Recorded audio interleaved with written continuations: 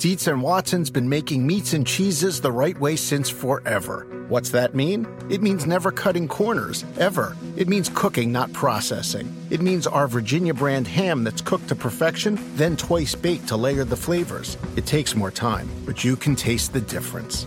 We come to work every day to do it the right way, even if it's the hard way. Because if it's not right for us, it's not right for you. Dietz and Watson, it's a family thing since 1939. In order to support our show, we need the help of some great advertisers. And we want to make sure those advertisers are ones you'll actually want to hear about. But we need to learn a little more about you to make that possible. So go to podsurvey.com/artofman and take a quick anonymous survey that will help us get to know you better. That way, we can bring on advertisers you won't want to skip. Once you've completed the quick survey, you can enter for a chance to win a $100 Amazon gift card. Terms and conditions apply. Again, that's podsurvey.com/artofman, ARTOFMAN, podsurvey.com/artofman. Thanks for your help.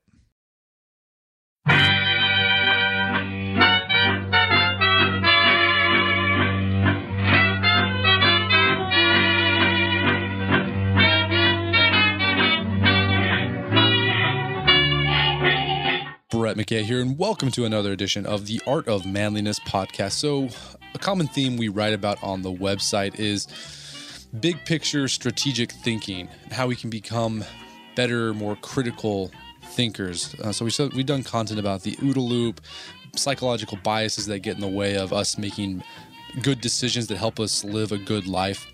Anyways, today on the show, I have a man who has dedicated his career, his life, to improving strategic thinking and critical thinking in life and death situations. His name is Tom Ruby. He served 26 years in active duty positions in the United States Air Force, from Squadron intelligence officer to chief of Doctrine for the Air Force Intelligence, Surveillance, and Reconnaissance Enterprise. He's also the chief of special programs for Air Force material, and he was also on General Petraeus' Joint Strategic Assessment team during the Afghanistan and Iraq wars. So this is a man who has dedicated himself to writing documents that have been used in the military, developing strategy, and how not only officers but soldiers on the ground can think more critically in life and death situations. Anyways, a fascinating character. And today on the show, Tom and I discuss thinking strategically, how we can do it better. We discuss how we can think critically. And so whether you are a guy working for a corporation or you own your own business, knowing how to strategize is something that will get you far in life. So we discuss the topics, the subtopics you should focus on in order to become a better strategizer. And among other things, we discuss Ender's Game and what Ender from Ender's Game can teach us about leadership and strategic thinking. Anyway, fascinating discussion. I think you'll like it. You get a lot of takeaways, you get a lot of good nuggets there that you can start applying to your life today. So without further ado, Tom Ruby on strategic thinking.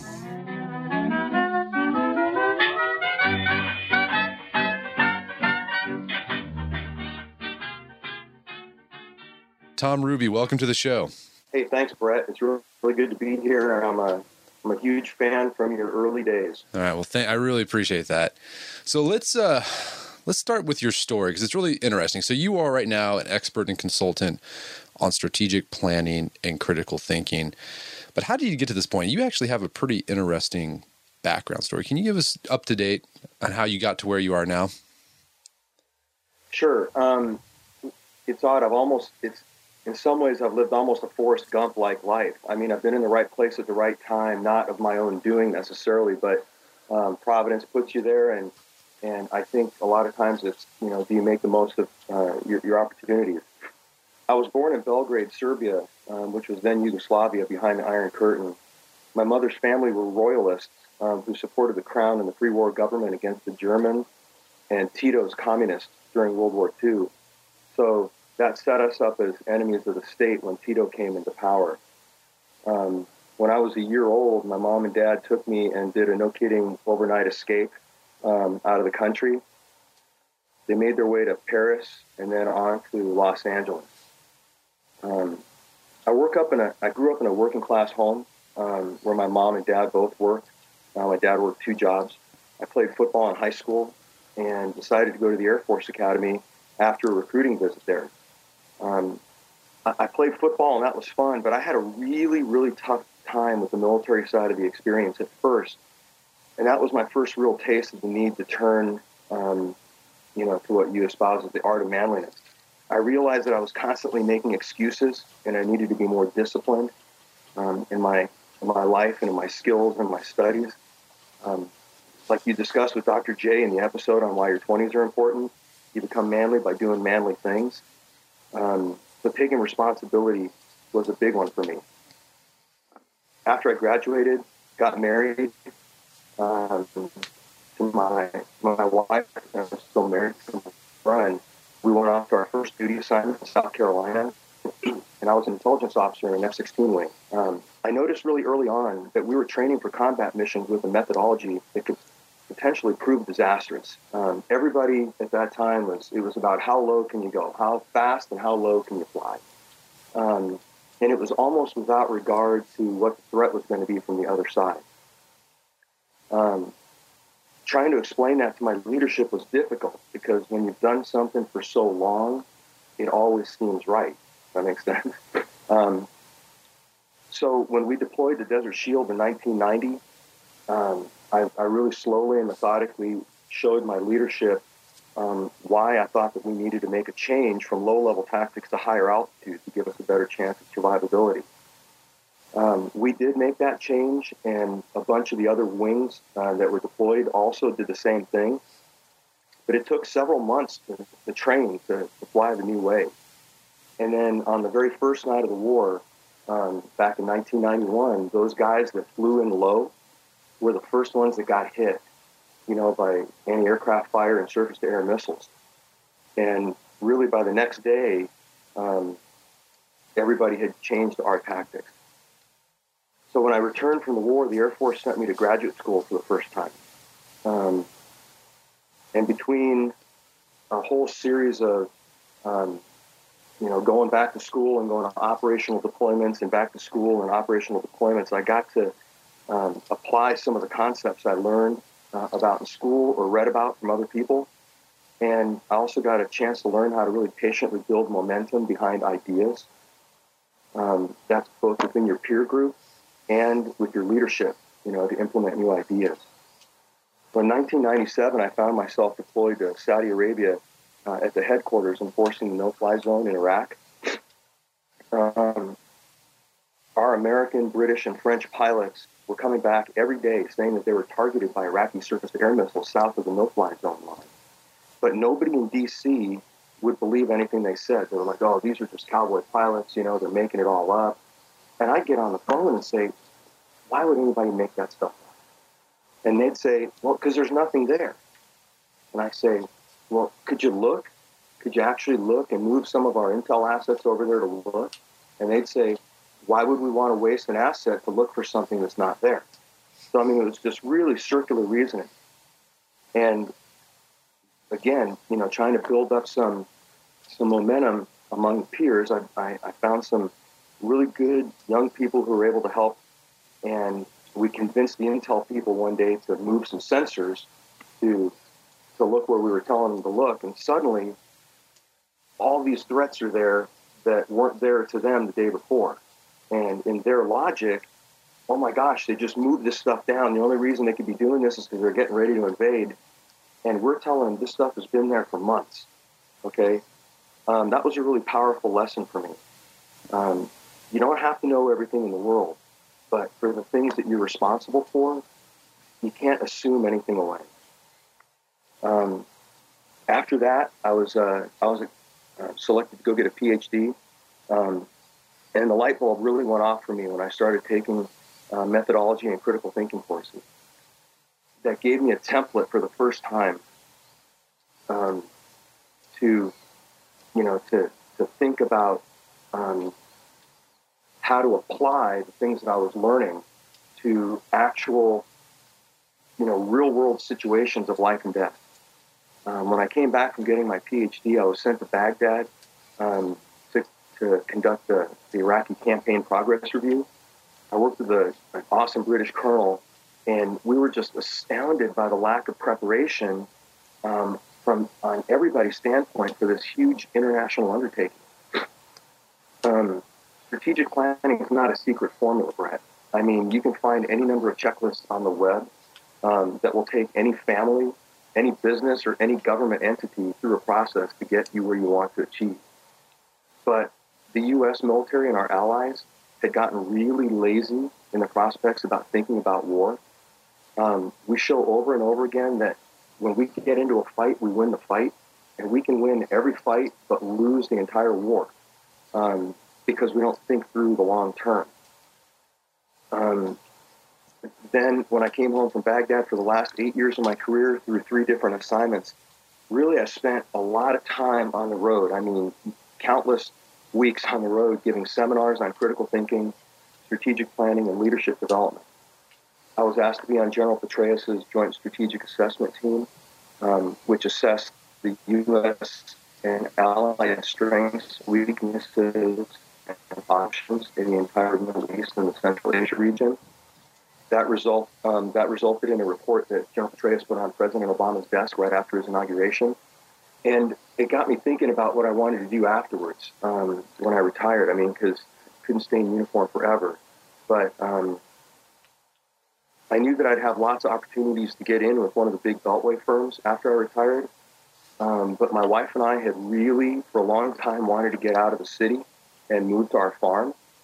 So there was something that a friend told me years before that resonated with me. He was a small-town newspaper editor, and he'd been courted by the New York Times for years. And he said, people in small towns deserve good journalism too. And that really made an impact with me. And I thought, people in small towns and small and medium businesses deserve good consulting that's affordable as well. So that's when I started thinking about how to do this and settle down into, building up a small consultancy that's networked with other good thinkers. And that's what I do today. All right. So you basically take the things you learned, the skills and expertise you developed during your military career, and help organizations think strategically. So let's talk about maybe we're going down a rabbit hole, but what is strategy, right? Awesome. Okay. What's the difference between strategy, tactics, great, doctrine? How would you define that? That's a brilliant question. Okay. Before you can start with strategy is what links the ends that you want to achieve with the means that you have to do it. Okay. So if you think in from priority or from time priority, what comes first? You should always have a policy, i.e., what is it that we want to do? Okay, I want to go do this. So the what is your policy for your desired end. Okay, strategy is the how. Strategy is the how you can do it. So if you live in Oklahoma and you want to go to New York City, okay, your goal is to get to New York City. There's multiple different ways of how you can do that, right? You can get on an airplane, you can drive a car, you can take a train, you can hitchhike. I mean, there's lots of different ways to do it and combinations of those things too. And then and strategy links the means by which you have it. If you don't have a ton of money, well, you can still get there, right? It might take you a little bit longer if you hitchhike, right? If you have a lot of money, well, you can, charter an airplane. Or build yourself a hot air balloon. So strategy is the idea of connecting what you want to do with the means that you have at your disposal to best figure out the way to do it. So, I'm always trying to become a better strategist. And so are there particular subtopics that individuals should study or research and read about so that they become better strategists?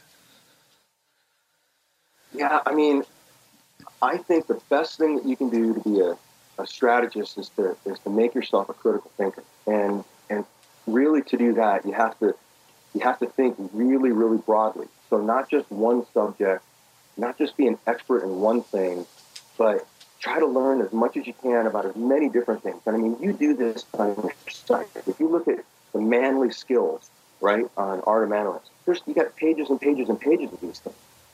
And once you get good at one of these things, it's going to help you get good at others. Okay? And so, first of all, to be a good strategist, you have to be able to think broadly beyond just, one little thing at one time. Okay? So I recommend that people pick up all kinds of books, okay, not just history books, because you'll get a lot of guys that'll say, well, the only really manly books are biographies and history. And I think that those are very manly, okay? But biographies and histories can tell you what happened to a person or at an event in a given time, given a certain context. But if the context today is different, then the variables today are going to be different than they were back then. And, if you follow the same steps that somebody did in another case that was different from yours, you're going to come up with a different result. So, I really recommend to people to read fiction, to read novels, to read histories, to read biographies, to read books outside of their comfort zone. And I recommend to my own clients to spend an hour a day during your job, during your duty day, to read and go look at something outside of what you do. Okay, there's a great Harvard Business Review article from 2009 on the innovator's DNA. It's called the innovator's DNA, and they talk about the top CEOs are those guys that go around and look at not just their businesses and their segment of industry, but other segments of industry or other industries altogether. I have a client now that was just saying that he goes out and he looks at how fruits are arranged at hotels and wonders about how he can make his business, how he can take that lesson and apply it to his own business. That's what makes a good strategist, okay, is continually pushing the boundaries of the possible, okay, not just, when you see people in tests, right, that are given like a rope and a nail. What can you do with this? And it's the children that always come up with the most outrageous ideas that are really cool, right? Because they haven't grown up enough where people tell them that's dumb or you shouldn't do that, right? And I think that if you constantly challenge yourself to see the world in new ways, that's going to help you be the best strategist around. So this sounds very somewhat similar to like John Boyd's thinking with the OODA loop. Amen. Where you the idea, in order to become a better strategist and in order to succeed at the OODA loop, you need to develop as many mental models as possible from a wide variety of fields. What's amazing with his OODA loop, like he brought in, just to develop that, he brought in several different mental models from thermodynamics to cybernetics to quantum physics, just to develop that idea. But by cross-pollinating all those different theorems and ideas from science, he's able to come up with this very simple mental model for success in the battlefield and success in any type of conflict. Brett, you're absolutely right. To piggyback on what you're just talking about, John Boyd, Scott Page, okay, P-A-G-E, from University of Michigan, published a book in, I think it was 2010, it might have been 2009, called The Difference. And it was a look at how expertise is almost in every case trumped by diversity. And, James Surowiecki, in his book, The Wisdom of Crowds, kind of wrote about that, and a lot of people poo-pooed that. But what Page does is he goes and says, you can find any expert in any field and ask him a question.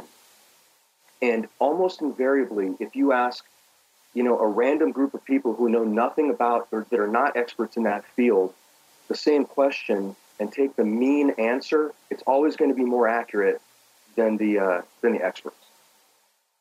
And that's what made Boyd so brilliant, but it's also what made Boyd so threatening, to his own leadership. Okay, leadership in almost any business, and especially in the military, are threatened by guys people that try to bring in ideas that are outside of the experience of that organization. So you were saying you've written an article how the military is anti-intellectual. And is this what you mean by being anti-intellectual? They're not open to new ideas? In a sense, yes. I mean, the original title of the article was the impact of anti-intellectualism in the U.S. military. But, it got changed when it was published in the American Interest. But the real point there is that anti-intellectuals are not dumb, okay? They're actually really intelligent people, but they value experience and doing over thinking, okay? Richard Hofstadter wrote a Pulitzer Prize-winning book called Anti-Intellectualism in American Life in 1969. And, one of the Art of Manliness's favorites, Teddy Roosevelt, he played a significant role, albeit not purposefully, in the anti-intellectual movement, okay? Teddy Roosevelt was a fierce intellectual, right? But he was also a doer, okay? And when he wrote his famous poem, The Man in the Arena, right? That still resonates today. And what you'll get people that are just doers, and they can't take anybody asking them, how do you know that's going to work? Okay?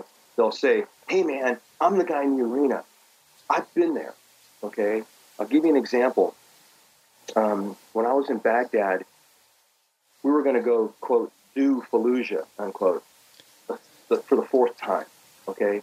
And the colonel that was doing the planning for the operation, I went over to him and I just asked him, if we do this again tomorrow, is it going to necessarily and deliberately lead us to the attainment of our objectives?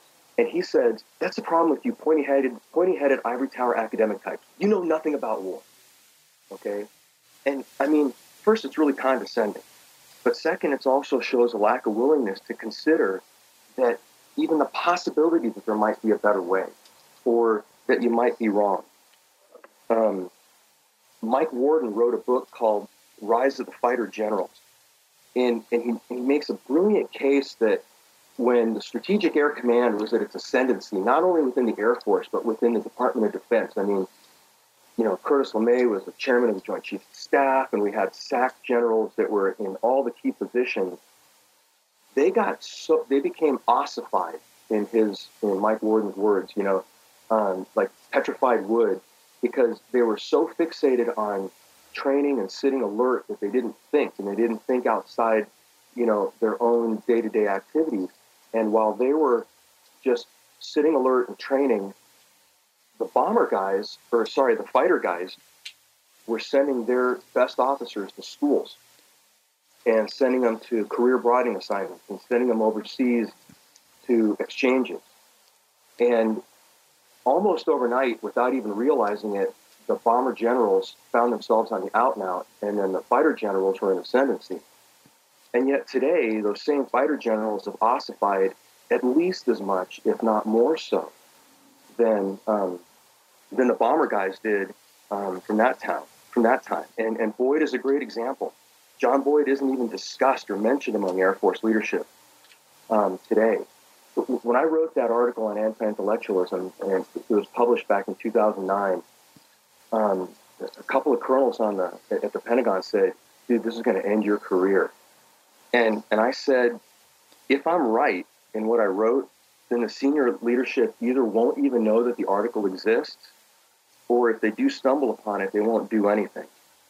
I ended up getting a lot of feedback from people in other branches of government and in industry, but not a single word from anybody in senior leadership. So as far as outside the military, I think Hofstadter's still right. Anti-intellectualism is still strong.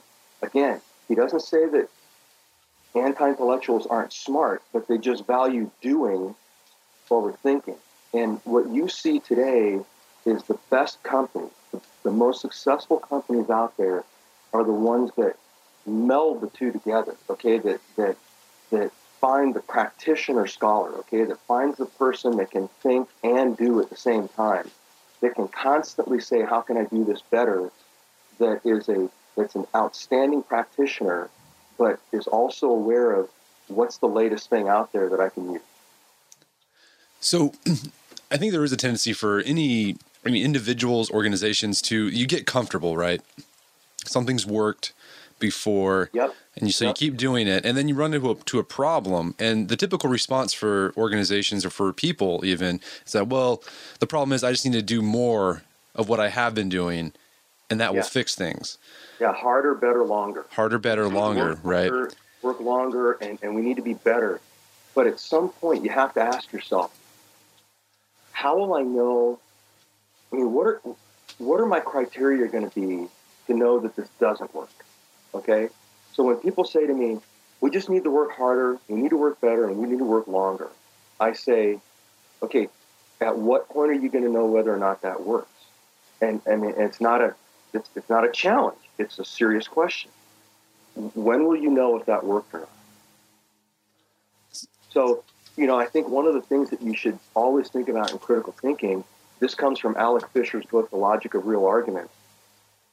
Really, really good book. That there's a few books that I always gave my direct subordinates that worked for me, and this was one of them.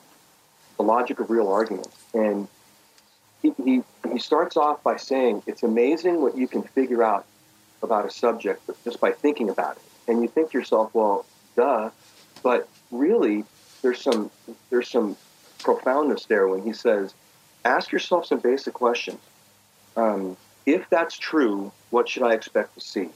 So that's one of the questions that I always challenge my mentorees and my clients with when they say, well, this is going to happen. And I'll say, okay, if that's true, what should we expect to see? Okay, and how long are you going to give it to see that? Another question is, what would I have to know or accept in order to believe that to be true? All right, what would I have to know or accept in order to believe that to be true? And another simple question is, how do I know? Okay, a very, very critical part of planning, okay, strategic planning and critical thinking is listing all of your assumptions. Okay? We go through life, Brett. We really do, right? We go through life assuming that certain things are going to happen, and at some level, to get anywhere, you have to, like, for example, if you're going to make your trip from Oklahoma to New York City and you're going to drive, it's a reasonable assumption that you're going to find open gas stations along the way, right? But there may be lots of other assumptions that you make without even thinking about it. And so one of them would be that lots of people make is they get in the car and they don't realize that they've made an assumption that they're not going to get a flat tire the whole way there, right? Yeah.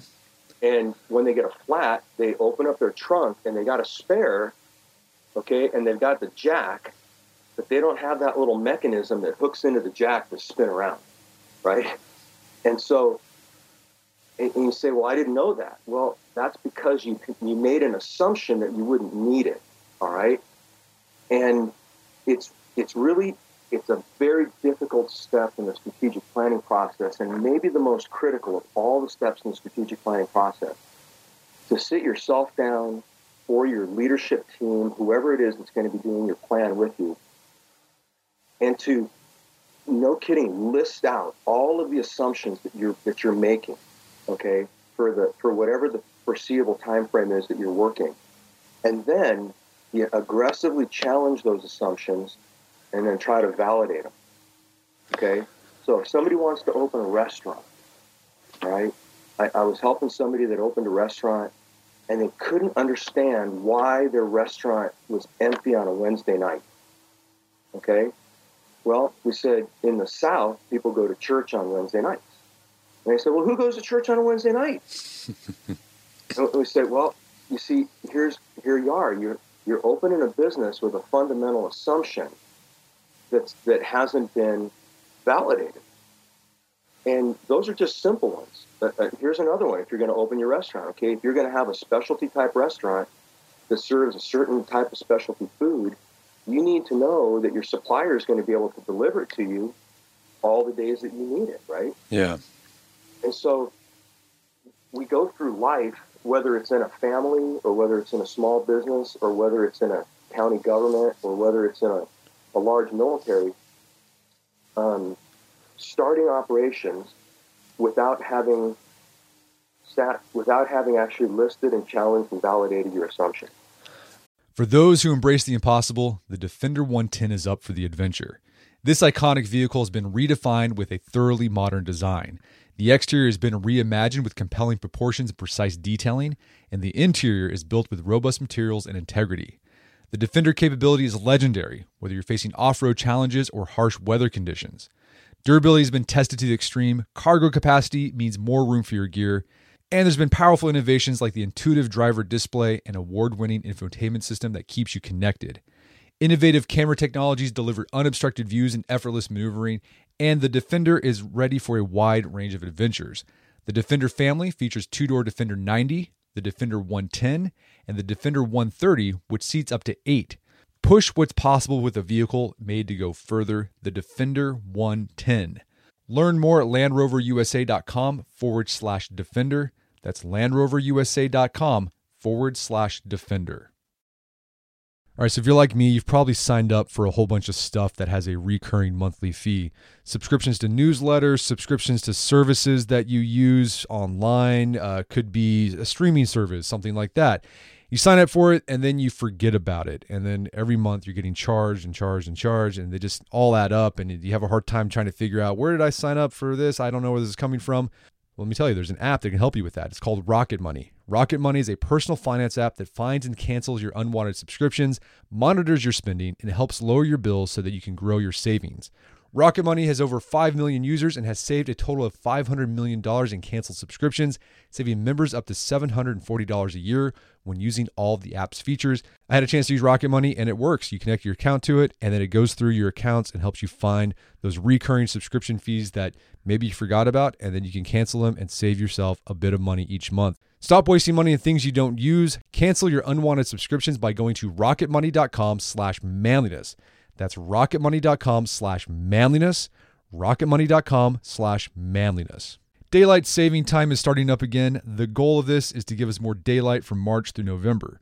By setting our clocks forward, it may feel like there are more hours in the day, but if you're hiring, it doesn't necessarily help you find qualified candidates for your roles any sooner. There is only one way to do that: ZipRecruiter. And right now you can try it for free at ZipRecruiter.com/manliness. ZipRecruiter works around the clock to help you find qualified candidates. Once you post your job on ZipRecruiter, they send it to 100 plus job sites so you can reach more of the right people. ZipRecruiter's smart technology also quickly scans thousands of resumes to identify people whose skills and experience match your job. Spring forward with a new hiring partner, ZipRecruiter, and find top talent sooner. See why 4 out of 5 employers who post a job on ZipRecruiter get a quality candidate within the first day. Just go to this exclusive web address to try ZipRecruiter for free. ZipRecruiter.com/manliness. Once again, that's ZipRecruiter.com/manliness. ZipRecruiter, the smartest way to hire. Picture that thing you've always wanted to learn. All right, you got that in your head? Now picture learning it from the person who's literally the best at it in the world. That's what you get with Masterclass. This year, learn from the best to become your best with Masterclass. Masterclass offers over 180 world-class instructors, and many of these instructors are former AOM podcast guests. You can learn negotiation from Chris Voss, leadership skills from Jocko Willink, how to master your habits with James Clear. Plus, every new membership comes with a 30-day money-back guarantee, so there's no risk. So recently I went through the masterclass on negotiation with Chris Voss. A lot of useful information in there. Talked about the value of no in negotiation, how to use your body language and speech patterns to get your best out of a negotiation. Very well done. I really enjoyed it and got a lot out of it. Right now, listeners of our podcast can get an additional 15% off an annual membership at masterclass.com/AOM. Get 15% off right now at masterclass.com/AOM. Masterclass.com/AOM. Check out the masterclass on negotiation with Chris Voss. I really love that idea. And I can see that being very helpful on on the individual level. Because I think a lot of people have their goals frustrated because they don't stop to think about those assumptions and question those assumptions that they have, because they don't think about, well, I got this goal to, I don't know, get this job at X place. And then they don't think about, well, there's going to be lots of other people competing for it. Maybe there's something will happen with the business that they won't allow me to get that job. They have to take back on or roll back on hiring, for example. So yeah, I like that idea. Even something as simple as, if you want to build a tree house, right?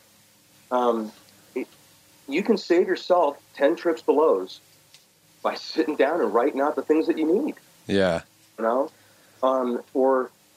got plenty of that in the garage. I got plenty of those nails. I do that all the time. I got plenty of those screws. Well, think about this. It's not unmanly, okay? It is not unmanly to go check to see if you actually have the screws that you think you do, okay? In fact, I would say that it's far manlier to go check yourself and to make one trip instead of having to make a whole bunch of trips, because you say, well, crap, I really thought I had what I needed. Yeah, I do that all the time. Whenever I have a project around the house, I end up making like 5 trips to Home Depot. One thing that I've helped too, so besides checking first, is also when you're at Home Depot, whenever you're there, buy more than you think you're going to need. Amen. That's right. Because you're going to need them next time. Exactly. Or even if it's not a next time, assume that you're going to mess up the first time and you're going to need that extra material. So that's my bit of life advice there for you guys who are going to do stuff around your house. Buy extra. Completely agree with you. And I did my tree house with my kids a couple years ago. It was great to have a whole pouch of extra screws with me, 16 feet up in the trees, because you can't get mad at the kids when they drop a screw. Yeah. They're just trying to help. Need more. So here's a question I have. So we were talking about John Boyd and you getting that feedback saying that your career is going to be over for this article that you wrote. And John Boyd had that, same sort of problem. Like he didn't advance past lieutenant colonel, I believe, in his career. He should have been a general, I think, but that didn't happen for him. Yeah, he should have been a general, but he was a colonel. He was a colonel, right. So here's a question I had. So how do you balance, right? So, Boyd said that you can either be someone or do something in life. That's brilliant. And to be someone you in the military or any organization, you sort of have to be a yes man, sort of go with the flow, don't rock the boat. But if you want to do something, you have to, piss people off, for lack of a better word, and you're going to hurt your career. It's so funny that you say that. But you were going to say buck the system, weren't you? Yeah, I was going to say buck the system, but it seems that you just piss people off, you irritate them. So how do you balance that? I mean, so there's a part of me where I'm like, yeah, I'm going to stick to the man, I want to do something. But at the same time, you're like, well, I got a family, right? If I lose my job or if my career doesn't advance, like that's not going to just hurt me. It's going to hurt, my kids who have nothing to do with this. So what's your insight? How do you balance that? Well, I got to support my family, so I kind of have to go along, but at the same time, I'll actually want to do something. Brett, I think that's a brilliant question, and it's a genuine and legitimate concern that people have, and it's a really legitimate concern. But I will tell you that it starts with a mindset, okay? And that mindset is not that you either buck the system or go along, okay? On the day of my promotion to colonel, my absolutely loving wife, who's really quiet and normally shy, told somebody, see, he bucked the system and still got promoted. And I really gently asked her not to say that again, because I didn't buck the system. I looked for an alternative path within the system. And so that's the mindset that I took, is instead of fighting the system, look to see if there's an alternative path within it. Okay? There's a respectful way that we can say to our bosses and to our peers that we can do better instead of saying, hey, we stink, right? You can advance in your career by going along as time honored, right? The Japanese culture, the Japanese corporate culture in which the salaryman says, man, when I'm going to be a manager, I'm going to change things. But to get there, he has to be so completely co-opted by the system that he can't make the changes that he wanted to make. So how do you make that change? First, you have to understand that any meaningful change is going to be slow change, okay? You heard I know that you've read countless articles about disruptive change, right? Yeah. People always say, yeah, we need disruptive change. Actually, disruptive change is not really helpful, okay? Disruption really disrupts people's lives. It disrupts your operations, okay? And that disruption often fails because people can't cope with the pace of the change. So if it's really important, if it's worth doing, then it's worth doing slowly, okay, and by building up a snowball. So that's what I always found the best way to do things. I'd start by making sure that my ideas are going to work, okay? I'd try to patiently pitch my ideas to colleagues that I would really trust to tell me, to wave the BS flag if they needed to, or to say, hey, man, I think that can really work, okay? You listen to their input. Then you go to your boss, okay? One of my maxims is that they can't say no if you don't ask. I tell all my clients and I tell all my mentorees that you'd be amazed at what your bosses will let you do if you just ask them, okay? And if you think about this from a sociology standpoint, it makes sense because the boss will get the credit if it works and he won't take the blame if it doesn't, right? So always look to make things better wherever you are. Be ready to show your supportive reasoning, okay? Now, I've had guys say, I think we should do this. And I say, well, why do you think that's going to work? And they say, why do I have to give you evidence, man? Why can't I just tell you what I think? And the answer is, well, really, because nobody gives a crap what you think if you can't show any evidence, right? So your gut feel is never going to be sufficient reasoning. But when you can come to your boss with a good idea and with some evidence, you'll be really surprised at how often that one change will lead to a cascade of changes that will make the company a new place, and it'll give you opportunities to rise. So play the long game. Is absolutely. I mean, if you're, now listen, you can't play the long game and there's nothing wrong with this. If you're hopping from job to job to job, okay, you can't play the long game for any of the companies. You can play the long game for yourself, okay, but you're never going to make meaningful change in those companies. Gotcha. So you wrote an interesting article I thought was fascinating. It was about Ender's Game, right? And like you, I was late to the game on this book because, I always thought it was a book. I didn't read it when I was a kid. It's sort of a book geared towards young adults. And, I just never read it. But I finally got around to it, and it's an awesome book. If you haven't read Ender's Game yet, read it. But you wrote an article that Ender can actually teach us a lot about strategic planning, leadership, and within large organizations. So what can Ender teach us about being better strategists and better leaders?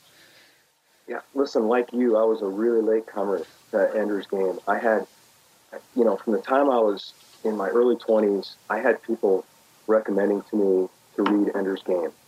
And then when I was in grad school getting my PhD, a professor says to me, "You've never read Ender's Game?" At that point, I said, all right, this is dumb. I bought the paperback, and it was like a gut punch. I mean, it was a total gut punch. What an idiot I was for not having read this book. And then I had an opportunity to meet Orson Scott Card when he came to Lexington on a book tour. And I stood in line with everybody else, and I just thanked him for what he said. And he looks up and he says, "Yeah, you don't look like everybody else in this line." And I said, "No." And he asked me what I did, and I told him what I was doing, and that led to a long correspondence and a really close friendship. And I brought him to the staff college when I was a vice dean at the Air Command and Staff College to speak a couple of times. And he asked me to write a chapter on Ender on leadership for his book Ender's World. And I really think that people lose sight of a really important fact of this book is that Scott Card didn't set out to write a book about science fiction or the future. He set out to write a book about sociology and moral situations and dilemmas, and how to face those. And that's where I think the real leadership and manhood skills come in, okay? The first lesson from Ender's Game is that skill and excellence are a means to advancement and a threat to your peers and to your bosses. So if you're really good at what you do, let your work speak for itself, okay? Be humble. Second, If what you're doing doesn't work well, at some point you have to consider that doing it again and again and again also won't work well. Find another way. Think through alternatives. Look for those people around you that have good ideas and then lift them up by empowering them to try their own ideas in practice. This is exactly how Ender built his team. He was given the dregs that nobody else wanted, right? And what did he do with them? He found what each one of those, kids was best at and used them for that at the right time. All right? He realized that everyone had different capabilities, but he made the most of every person's best and put them where they were needed most when they were needed most. And then Ender does something else that's really hard for all of us. I mean, I think this is one of the most important things that we can get out of strategic planning and critical thinking. Ender accepts the world as it is, not how he'd like it to be, right? So many people get hung up on obstacles, and they complain about something that complain won't do anything about. And then they start banging on their steering wheel, right? What's the only thing that's going to fix the flat? You getting out and fixing the flat, right? And then again, I mentioned above being humble. Ender was never too proud to ask for help, and he made it, and to make others better. The best leaders in any field of industry aren't measured by what they do. They're measured by, I think, how many of their own former subordinates are promoted or hired away to other leadership jobs. Okay? That was Ender. Okay? They took every one of his kids and made them commanders. That's awesome. And I think that, I try to tell my clients, I try to tell my mentorees, you've really made it if your people get hired away from you. It's a good thought. Before I did the whole Art of Manliness thing full time, had a boss who was like that. I decided to, I told him, I'm going to do this thing full time. I have to quit. I felt really bad leaving because he was a good guy. And he's like, no, that's awesome. Do it. I think that's fantastic. And, there's like no grudges. He was happy for me. And I thought that to me, that was like a sign of like a good manager. Amen. So here's a question I have, and you talk about critical thinking, but are there biases that you see over and over again that cause the most problems for leaders in organizations? Yeah, there sure are, and I think Steve Levitt and Steve Dubner are freaking out. They'll tell you that. Have you ever heard them say what the 3 hardest words in the English language are? It's I don't know. I don't know, yeah. Yeah, and I found this to be spot on. The greatest mistake that senior leaders can make is lacking the humility to consider that there's something that they're not doing right, or to admit that there's something that they don't know. You were talking a little while ago about organizations that have been doing things the same way for a long time. They expect that tomorrow is going to look just like today, right? Well, the sun's risen the last, 8 days. It's going to rise again tomorrow. That's pretty good. Not invented here is a huge bias that hurts organizations. On the other hand, the most successful organizations and leaders are those who make it part of their culture for people to interact outside their own specialty. Okay? So if you're it doesn't really matter if you're a lawyer and you can talk about the Heisenberg uncertainty principle, somehow or another that's going to make you a better lawyer. Okay? If you can talk about the sociology of power distance indices, okay, and who's going to talk to you and give you bad news and who won't when you really need to hear it. Just stepping outside of your bounds and being willing to say, I don't know, help me. I think that's the most important bias that any leader needs to get over. I think it's an important one because one thing I noticed too with people who succeed in one area and they become a leader, they have a tendency, and I think other people have this tendency too, to see them as experts in a wide variety of topics, right? So like a lot of people do this, like, okay, well, you're successful in X business, so I'm going to ask you for advice about my business that's completely different. And the guy thinking he's flattered because, well, this guy asked me, and he'll give an answer, but he doesn't know anything about that business, so he can't really give good advice. Yeah. I've had people ask me, well, how come you don't do, pardon me, finance and marketing and IT, consulting? You're a consultant. Shouldn't you be doing that? And I said, well, I got to limit myself to something that I'm really competent at. Okay. What I would really, really hate to do is to tell you, yeah, I'll help you with your finance stuff, and then not succeed, and then have you tell, your peers, don't go to that guy. I would rather undersell and overdeliver. Yeah. Okay. Or underpromise and overdeliver. Now, on the other hand, I'm going to continue to try to get, wiser and wiser on those things that I don't know about. And if somebody asks me, hey, can you help me with this? And I can't do it. Well, I'll get somebody within my own network that can help me. So, you have this great list of maxims you have on your website.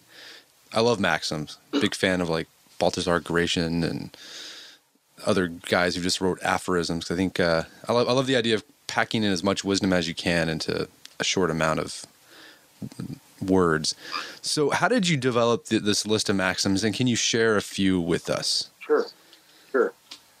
Well, I was a professor at the Air Command and Staff College, which is the Air Force's graduate school that they send the top majors to every year for a year, sit and seminar. And while I was there, teaching, I was also going off and giving seminars at other universities, at the NATO school, at foreign defense colleges as well. And everywhere I went, people would start asking me, hey, you mentioned these books and you mentioned these sayings on the board. Can we have a list of them? And I realized, I really need to put these on paper. So I came up with a list of maxims. And some of them are, goodness breeds goodness. Seek balance in life. Truth doesn't change based on the rank of the recipient. If you have to eat a frog, staring at it won't make it go down any easier. Iron sharpens iron, and bloom where you're planted.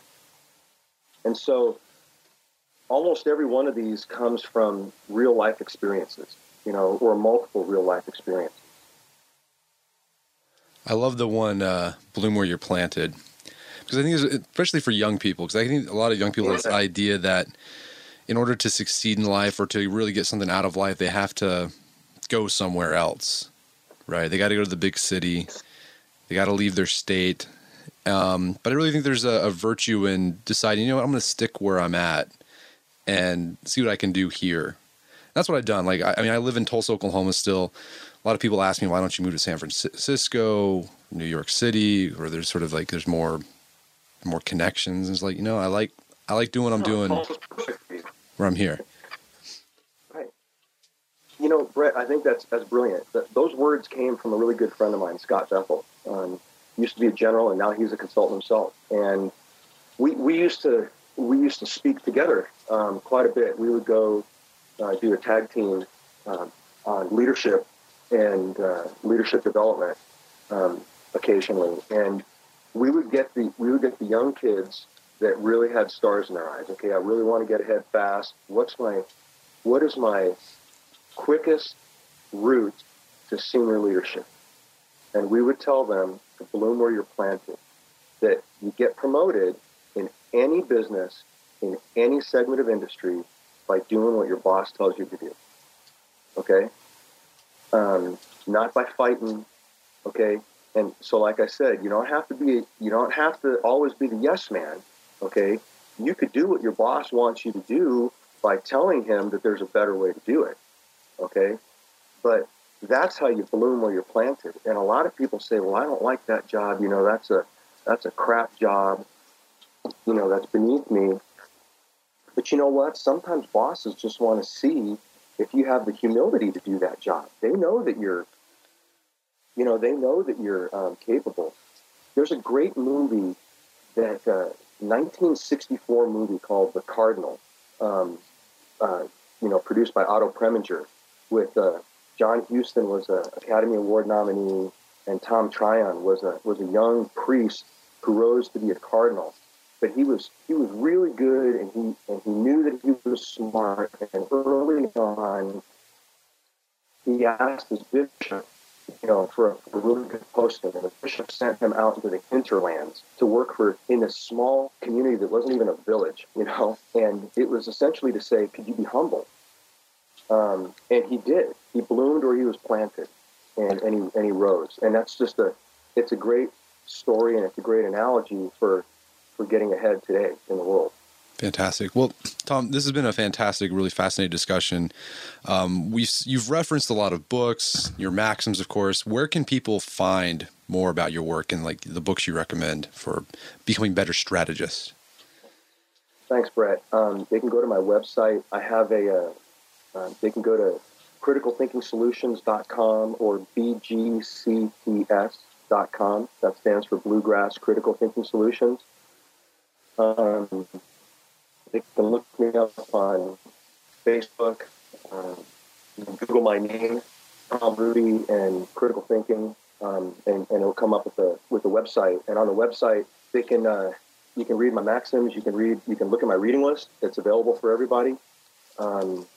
Articles that I've written and ones that I recommend other people read. I hope everybody can be intrigued enough to find one book off that reading list that they haven't seen, and go read it. Awesome. Well, it's a good list. I've checked it out. I love a good reading list, and got a few in my queue now because of it. Thanks, Brett. All right. Well, Tom Ruby, thanks so much for your time. It's been a pleasure.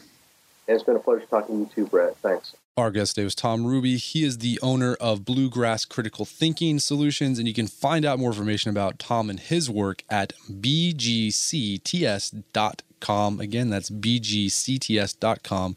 Check it out. Lots of great free content out there you can read and peruse and add to your strategic repertoire. Well, that wraps up another edition of the Art of Manliness podcast. For more manly tips and advice, make sure to check out the Art of Manliness website at artofmanliness.com. And if you like this podcast and you're getting something out of it, I'd really appreciate it if you go to iTunes or Stitcher or whatever it is you use to listen to the podcast and give us a review. That will really help us out, and your feedback will help us out as well. Until next time, this is Brett McKay telling you to stay manly.